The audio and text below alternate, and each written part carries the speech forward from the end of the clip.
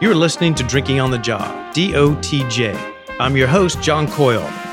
Drinking on the Job is a toast to the culture of food, wine, and all things fermenting. We'll be talking with winemakers, musicians, artists, late-night bartenders, scoundrels, and more. It's time to grab a glass before it's last call. Here's your masterclass on Oregon wines from a true insider, AJ, who spends his days writing about and finding some of the best and under-the-radar producers. He also has his own app, Wine Notes.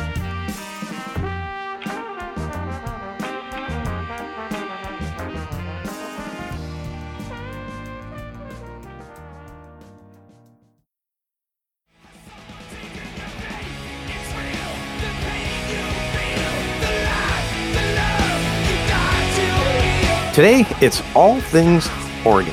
I'm hanging out today with AJ Weinzettel. If you love Oregon wine and want to do a deep dive and find the absolute best out there, you need to follow him and get his newsletter, which we'll tell you about at the end of the show. Hey, AJ. Hey, John. Thank you so much for having me on today. Yeah, this is kind of cool. Our paths crossed. We should mention when I did a couple of great interviews with Double Zero and Teutonic, and we started following each other. And now you have a podcast, and so we're brethren of the grape, and so it's very cool. Yeah. No, it is awesome how the wine world is so huge, but it's small on so many scales as well. Totally true. I love what you do, though. You're so singularly focused on Oregon, and they make such fantastic wines we're going to get into.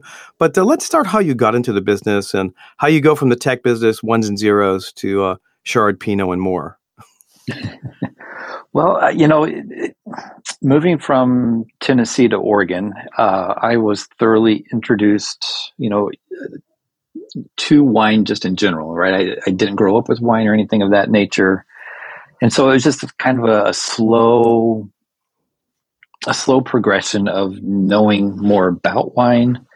And then once, you get a little bit deeper, it's wine itself is this magical, well, obviously a social glue, but also it's so technical on so many realms. And being in the tech industry for like 30 years now, it totally fed my side of, that side of my brain. Mm-hmm. And I couldn't stop. I just I want to know more. I want to know more. I want to know more. And it just never ends, which I love. Yeah. You went down the rabbit hole. So how do you end up in Portland though, or Oregon in general coming from Tennessee? What gets you there? Well, back in 2001, I went to a Novell technical convention, and I kind of fell in love. And so the person I fell in love with was here in Oregon, and eventually I just moved up here to Oregon, and that's how I ended up here. It's always about a woman, by the way. It is. but that's how I got into the wine business. I fell in love with women who loved wine, and I was like, I have to now be the best at this, but it was because of women. And that's a great thing. That's a really, really good thing. So you end up in Oregon, and was there a specific bottle? Like a lot of people have a bottle they can name, and they're like, the trumpet started playing, and I was like, oh my God, what is this? And then the deep dives followed. It wasn't necessarily a bottle. I went to a barrel tasting. Oh. And it was that barrel tasting that so it's like that's it. I just want this, and that was a 2014 Fleur de Lis from Domaine Serene. Oh, very good producer. Yeah. It was amazing. And so, what happens after that? You're like, how do I get in this business? And you just started talking, or was there something you saw missing in the wine business that you're like, oh, I have a niche I can go into. What happens there after Domaine Serene? Yeah, well, following that, I wanted to explore Oregon. Mm-hmm. I wanted to know more about what's out there and just explore, right? That whole sense of exploring to see what's out there in the world. And so I started to try to find where should I go? What should I do? What direction should I lead in? And I was trying to find something that would provide recommendations, that would tell me kind of where to follow. And I didn't see any of that out there in the world. So I was like, okay, well, let's see what we can do here. So I'm a big Tim Ferriss fan. Oh, I am too. Yeah. He loves all of his, his long form blogs, long form interviews. Yeah. His Friday newsletter is fantastic. Yeah. It is. Yeah. It is. Yeah. And so I was like, let me write a newsletter and let me be different instead of everybody else. And I kind of followed, the progression of what Tim Ferriss does. Go long form. Mm-hmm. Yeah, we'll give people all the address for that at the end because it's so well written, and it's not. I mean, there's technical information because there has to be, but you really are looking for a cool story and being a storyteller, and through the newsletter. I appreciate that. I'm a huge fan of memoirs and stories, and I get sucked in. I love sharing those stories.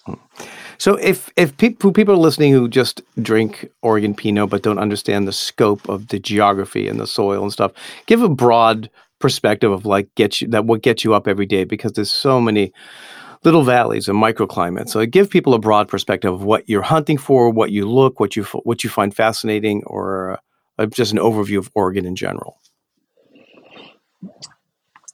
So again, it's really about exploring. Oregon has so much to offer in the world of wine. Right.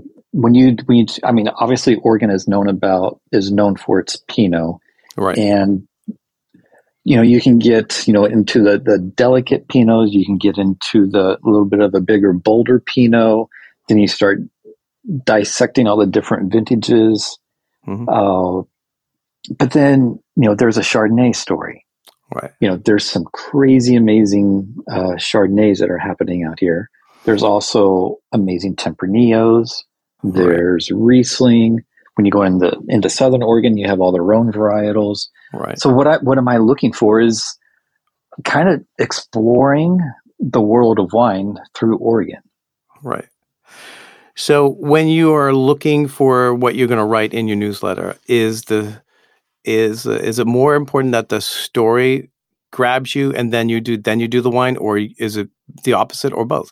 You find a wine, oh my God, I got to find out who is doing Gamay in the Willamette Valley, and what's your research like on that? Because you put out your newsletter pretty frequently, so it's got to be your day to day.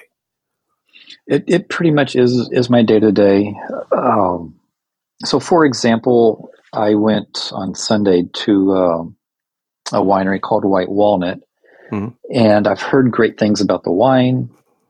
So I went there, and I sat there with the winemaker for 90 minutes, and we just had a great conversation, chit-chatted back and forth, and his Chardonnays are just freaking phenomenal. So it's something that what I'm looking for is something that just grabs me, that's absolutely that stands out a little bit, and just is something that I feel that everybody else should know about. Mm-hmm. That's good. And I do what you do as well. I go around and find wine and different parts of the world and California, and I do have a rule: if I don't like the person for some reason, and not like to be personal petty, I mean, like, I just think they're just not a very good person for whatever reason, I find I don't like their wine. Do you find that to be true for yourself?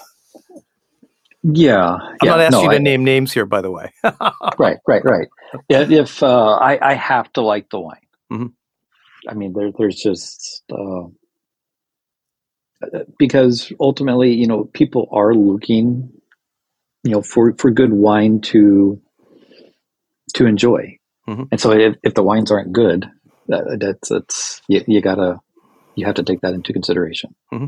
Yeah, no, I agree. So give me a typical day. You get up in the morning, you've done a fair amount of research on where you're going. And so what does that day unfold like? What time are you up?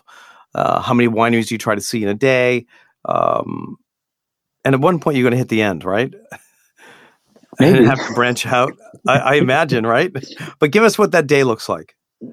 Oh, so my day, I'm up at 4:30 to 5 o'clock every single morning. It's kind of boring at first what my day kind of looks like, because it's very repetitive. I go to Starbucks, I get my chai tea, then I read all my emails, and then I have a bunch of blogs that I follow, and there's a ton of wine blogs that are in there, so I'll catch up with what's going on like in the world of wine, and then the smaller blogs, what's going on there, and I'll start making a list of of places that I want to go, mm-hmm. and that list just continues to grow and grow and grow, and it seems like it never gets smaller. But normally at that point, I already know where I'm going to go, so I've already made reservations to talk with somebody, to taste, and there's chances I'll hit on a busy day. It'll be 3 wineries in a day. So miles, what is that? A couple hundred miles? No, not at all. No. Well, I mean, it kind of depends, but there's so many wineries that are about 30 to 45 minutes away from me. That's great. And I try to cluster them all together so it's not too crazy as for a time schedule. And I'll hit those 3, and then I have a little notebook that I have, and I'd make just a ton of notes because there's no way I can remember everything. And then come home, and more than likely, grill out something on the grill and just kind of reflect on the places that I've been. So tell me, what is your most recent brilliant find? Something that you're like, wow, like I just like blew you away. That certainly happened to me when I tasted the 000 wines, their Chard and their Chez Pinot. Chez is a famous vineyard that everyone talks about, but personally, I find the wines to be so dense and sometimes reductive. So I'm like, but 000 Chards were off the chart. To your point about Oregon doing a really good job with Chard, but the Pinot was a whole cluster and had a little light and dance to it. And I thought, like, that winery blew me away. What is your have you had one recently that made you just like stop and go, this is incredible? Like, who are you people? There are, I'll say, 3 different ones that kind of stood out to me for completely different reasons. Okay. The first one was, we always have, there's like single vineyard designates. Like Nisa is one of those, but they just recently opened a tasting room. I went up there, and they started off with kind of the normal pours. Then they poured like a 2012. I'm like, wow, you're pouring a 2012? That's awesome. Right. Tasted it, and I'm like, dang, this is still kind of big and tannicky. It still has a lot of time. And they're like, well, let's pour you an 05. I'm like, dang. And I'm like, holy, and it wasn't as tannicky and big and bold, but it still has easily 10 years on it before it even gets into those. So it's Pinot, right? And yeah. Wow. Why is it so big and powerful? Any idea? They give you like their old school. They let it sit on the lees longer. It sits in they barrel age it for a couple of years. Any insight on that? I didn't get to talk to the winemaker on that one, but it was in barrel for, I think, like 24 months. Okay. So I think that really is a big contributor. Yeah. Okay. So that's pretty cool. And they made Pinot. They make anything else? They do have some Chard, and what was interesting about the Chard is here in Oregon, early on in the Chard world, they had the Wente clone, right? But they were finding that the Wente clone didn't ripen soon enough, right. And so then they changed to the Dijon clone.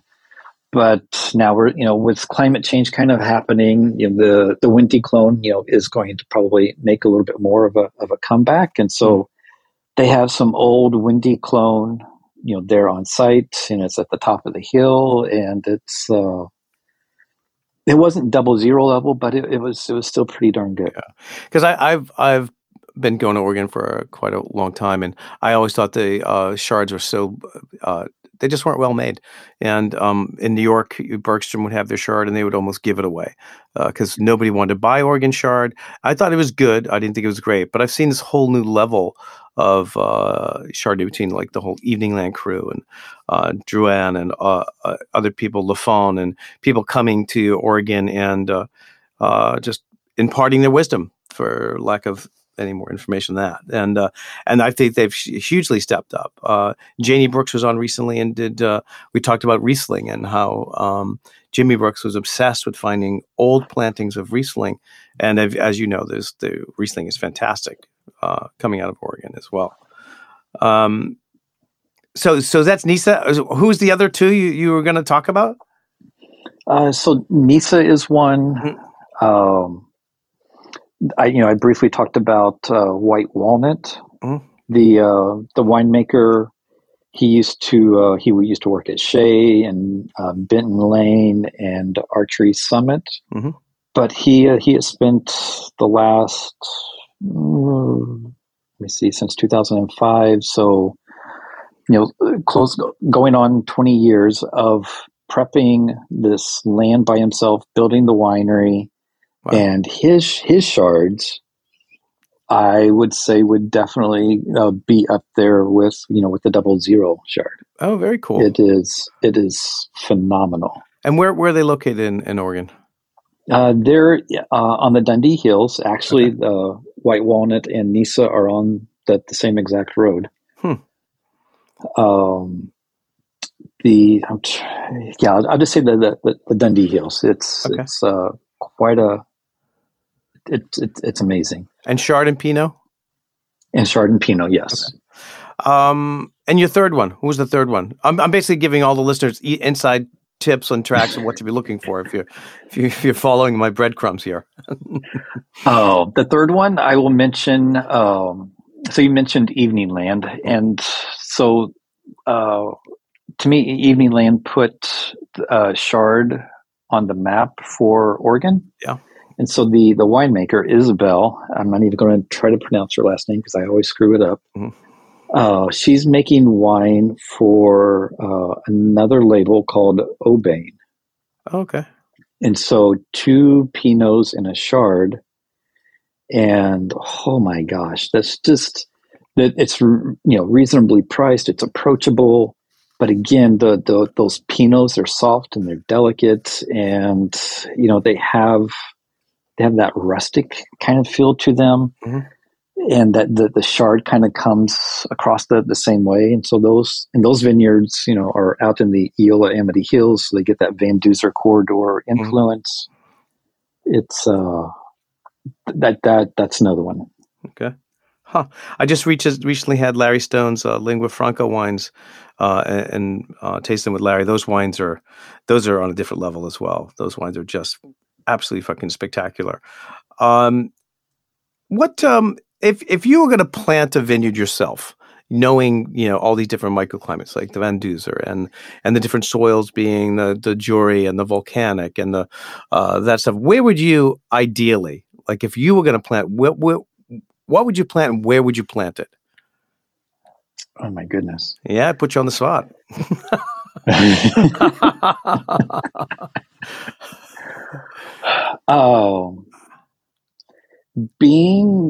I like to think outside the box. I like to be a little bit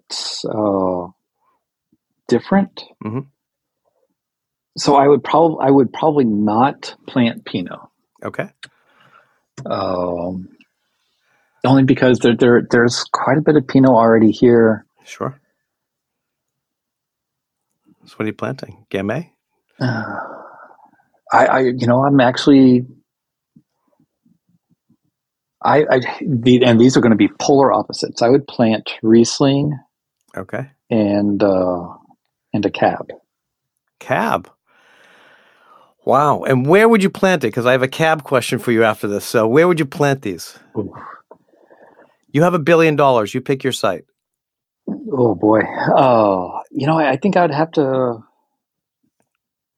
I'd have to go out into the in the Van Duzer corridor AVA. I would have to go out that way. So high elevation, you've got that cool wind blowing up through the corridor.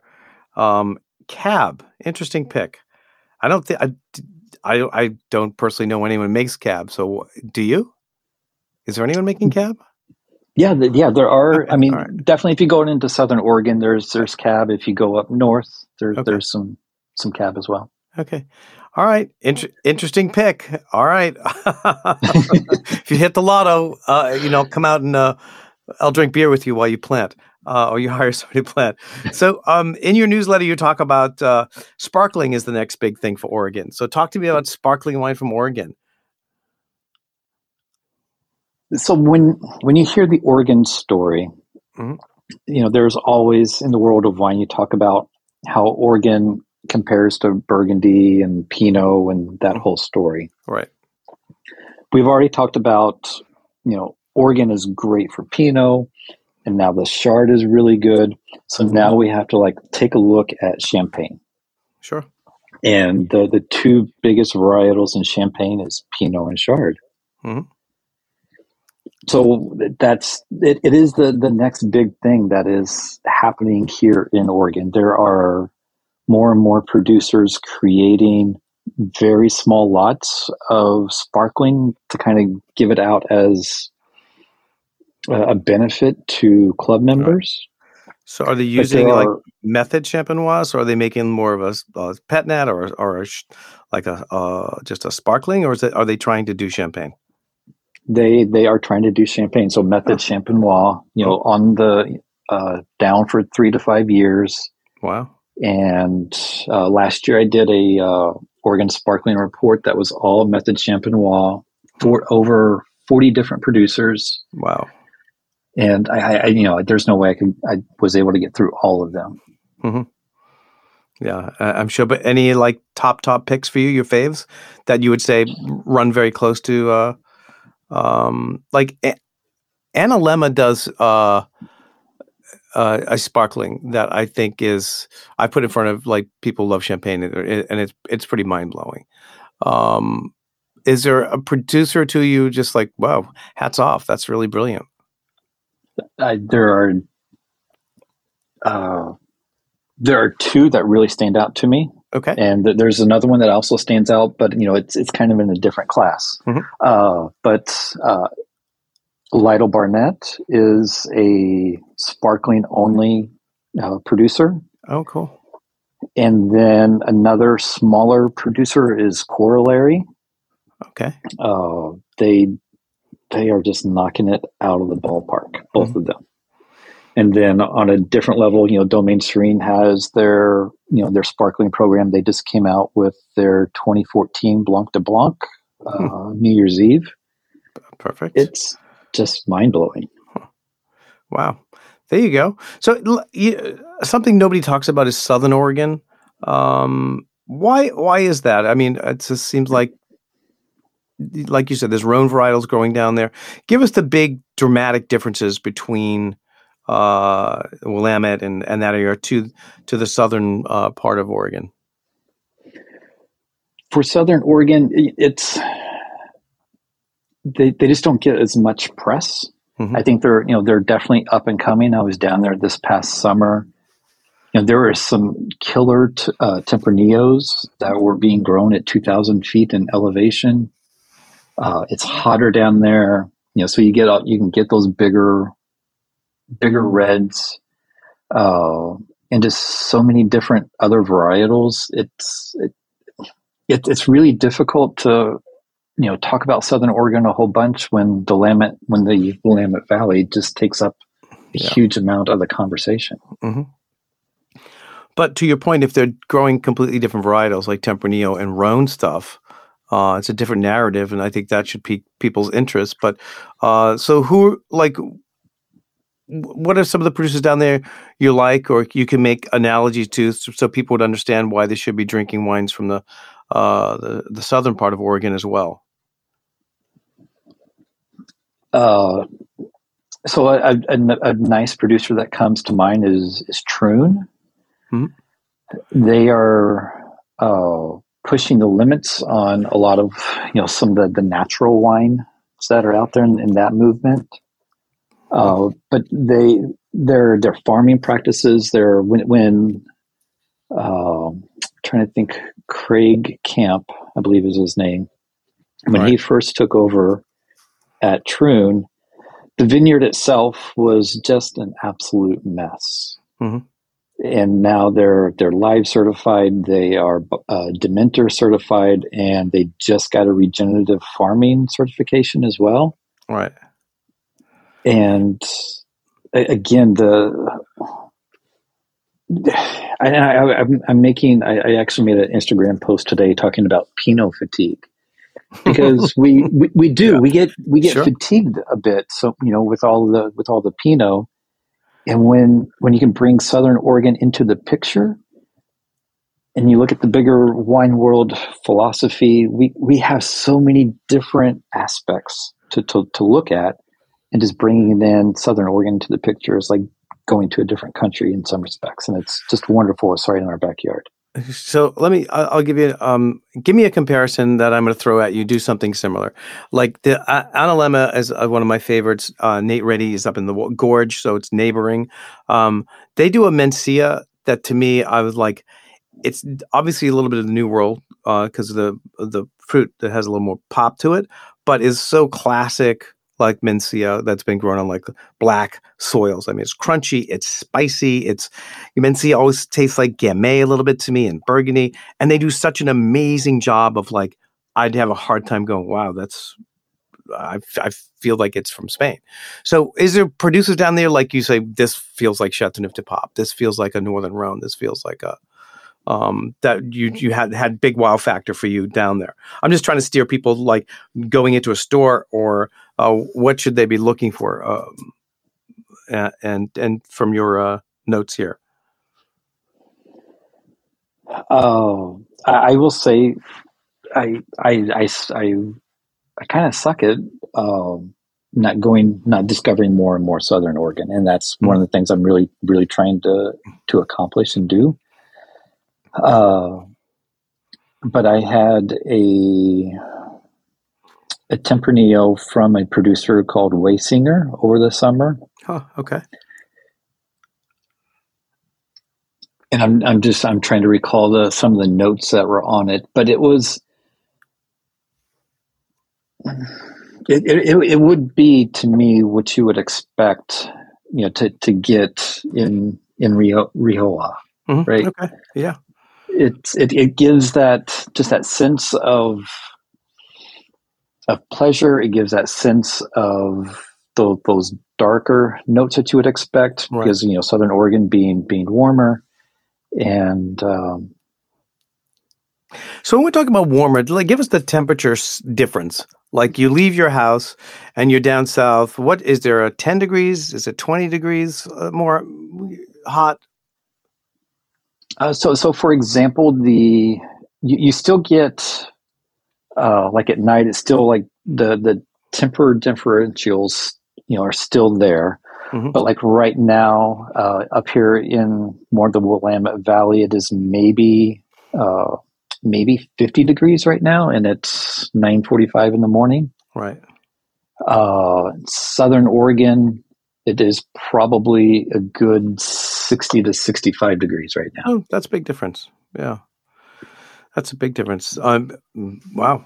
Okay. And I could see why they're doing Tempranillo and Rhone varietals and all that kind of cool stuff down there. You mentioned the natural wine movement. Are there any natty wines out there? Anyone doing like 0.0, very low sulfur, that you would say is a natural wine? It's got to be happening. I mean, Teutonic's sure close to that. Teutonic is very low sulfur, all that kind of stuff. But there's got to be other producers out there, I imagine, doing that, right? There are, and I will say I probably don't seek them out very much, but one that comes to mind, okay, right, is Day Wines. Mm-hmm. And the winemaker that's down in Troon used to work at Day Wines. Mm-hmm. And so he's taking that whole philosophy from Day and, putting that in, at Troon as well. Right. So Day spelled D-E-Y or D-A-Y? D-A-Y. D-A-Y. Okay. It's interesting to me, like Washington wines have had such a hard time getting a foothold in the market. They seem to be terribly misunderstood. I think the wines are spectacular. it's a desert basically. So there's a lot of high heat and big alcohol, big wines. But then you had somebody like Swick come into the market that is more natty, as we were just describing. And they seem to be doing really well. They're in a lot of places because I think the natural wine movement doesn't really care where the wine is from as long as it fits a certain script. So I'm going to say that I think that there will be kind of an explosion of this in Oregon. It's happened everywhere. I think Day is there. Teutonic isn't, I wouldn't say funky, but I wouldn't be surprised if people start making like pet nats, which are very hard to do, by the way. But Yes. do you see it on the shelves there, or are you think it's definitely just more people buy the classics? I think it is definitely available to find. Troon has a sparkling pet nat, which is Right. very interesting. Oh, but I haven't seen too many pet nats. Right. So at one point you're doing all this traveling around Oregon, and do you go into Washington at all, into the Gorge? I've done a little bit. I need to do more. It's just it's so hard to drive further when I can only drive like 30, 45 minutes and have quite a fun day. Yeah, no, true. But so you're probably quite known now, I imagine, going in and out of wineries. I mean, the people I know you and know of your newsletter, that means you're doing a great job. But that's why I was wondering, do you start heading into Washington just to find, just to keep it moving, I guess, right?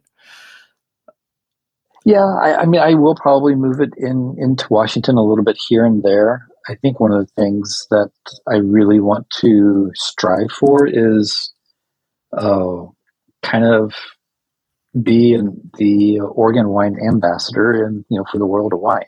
It's really what I'm trying to achieve. That's cool. And congrats, you built an app. So obviously you have some tech background. Wine Notes, WEIN notes. And so, how long did it take to get your app together? And if we logged on right now, what could we find on it? So we talked about being in the tech industry for 30 years, and right now I've been doing iPhone apps for the past 13 years. So it was just natural for me to build my own app where you can actually go in. I have a featured winery, that I feature every single month, and I create like a little loops that I suggest, and then like little themed winery trips that you can go out and explore during the day. But also, it's the basic gist of it is finding wineries to go, because I wanted a tool for myself to kind of keep track of where I've been, where I need to go, and a recommendation engine, basically for wineries. Oh, that's very cool. How long did it take to build, start to finish? I think I spent about 7 months on the initial launch. I'm constantly improving it and doing more things to it.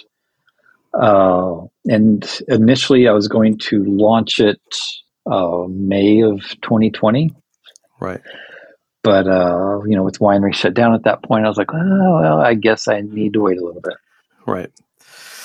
Well, cool, AJ. We're at the part of the show where I ask people, God's very busy. He doesn't have time he's old, so he doesn't know a lot about tech, and he needs an app built for heaven and hell. And he's going to call you up to heaven, but he's going to say, hey, AJ, I'm going to give you one more day on the planet. I want you to eat and drink and listen to a great piece of music before you come up here. So what are you eating? What are you drinking? And what are you listening to as you float off the Dundee Hills into the clouds? So what I'm eating is a bacon-wrapped filet that has been reverse seared on the Traeger. Wow. With lobster tail. Wow. Very good. And then I am popping open a bottle of 2017 Corollary Brut Rosé, Montazi Brut Rosé. Love it. And then I'm listening to It's, oh man, either Foo Fighters, Guns N' Roses. Okay. Yeah, we'll just go Guns N' Roses. Yeah. Guns N' Roses. Okay. All right. You gonna let me pick the song? I'll let you pick the song. Yeah. Okay. Hey man, thank you so much for being on. And I want people to be able to find you, find your newsletter, Wine, WEIN notes, your app we just mentioned. Is there any other place people can find you? Probably the easiest place to find me is on Instagram. Okay. If you search for Oregon Vino Country. Okay. You'll see me there, and all the links to everything else is right there in my bio. Fantastic. Thank you so much for being on DOTJ Podcast. Yes, thank you so much, John. I really appreciate it. See you in Oregon. Thanks again for listening. Don't forget to check us out at dotjpodcast.com. Until then, I'll see you at the bar.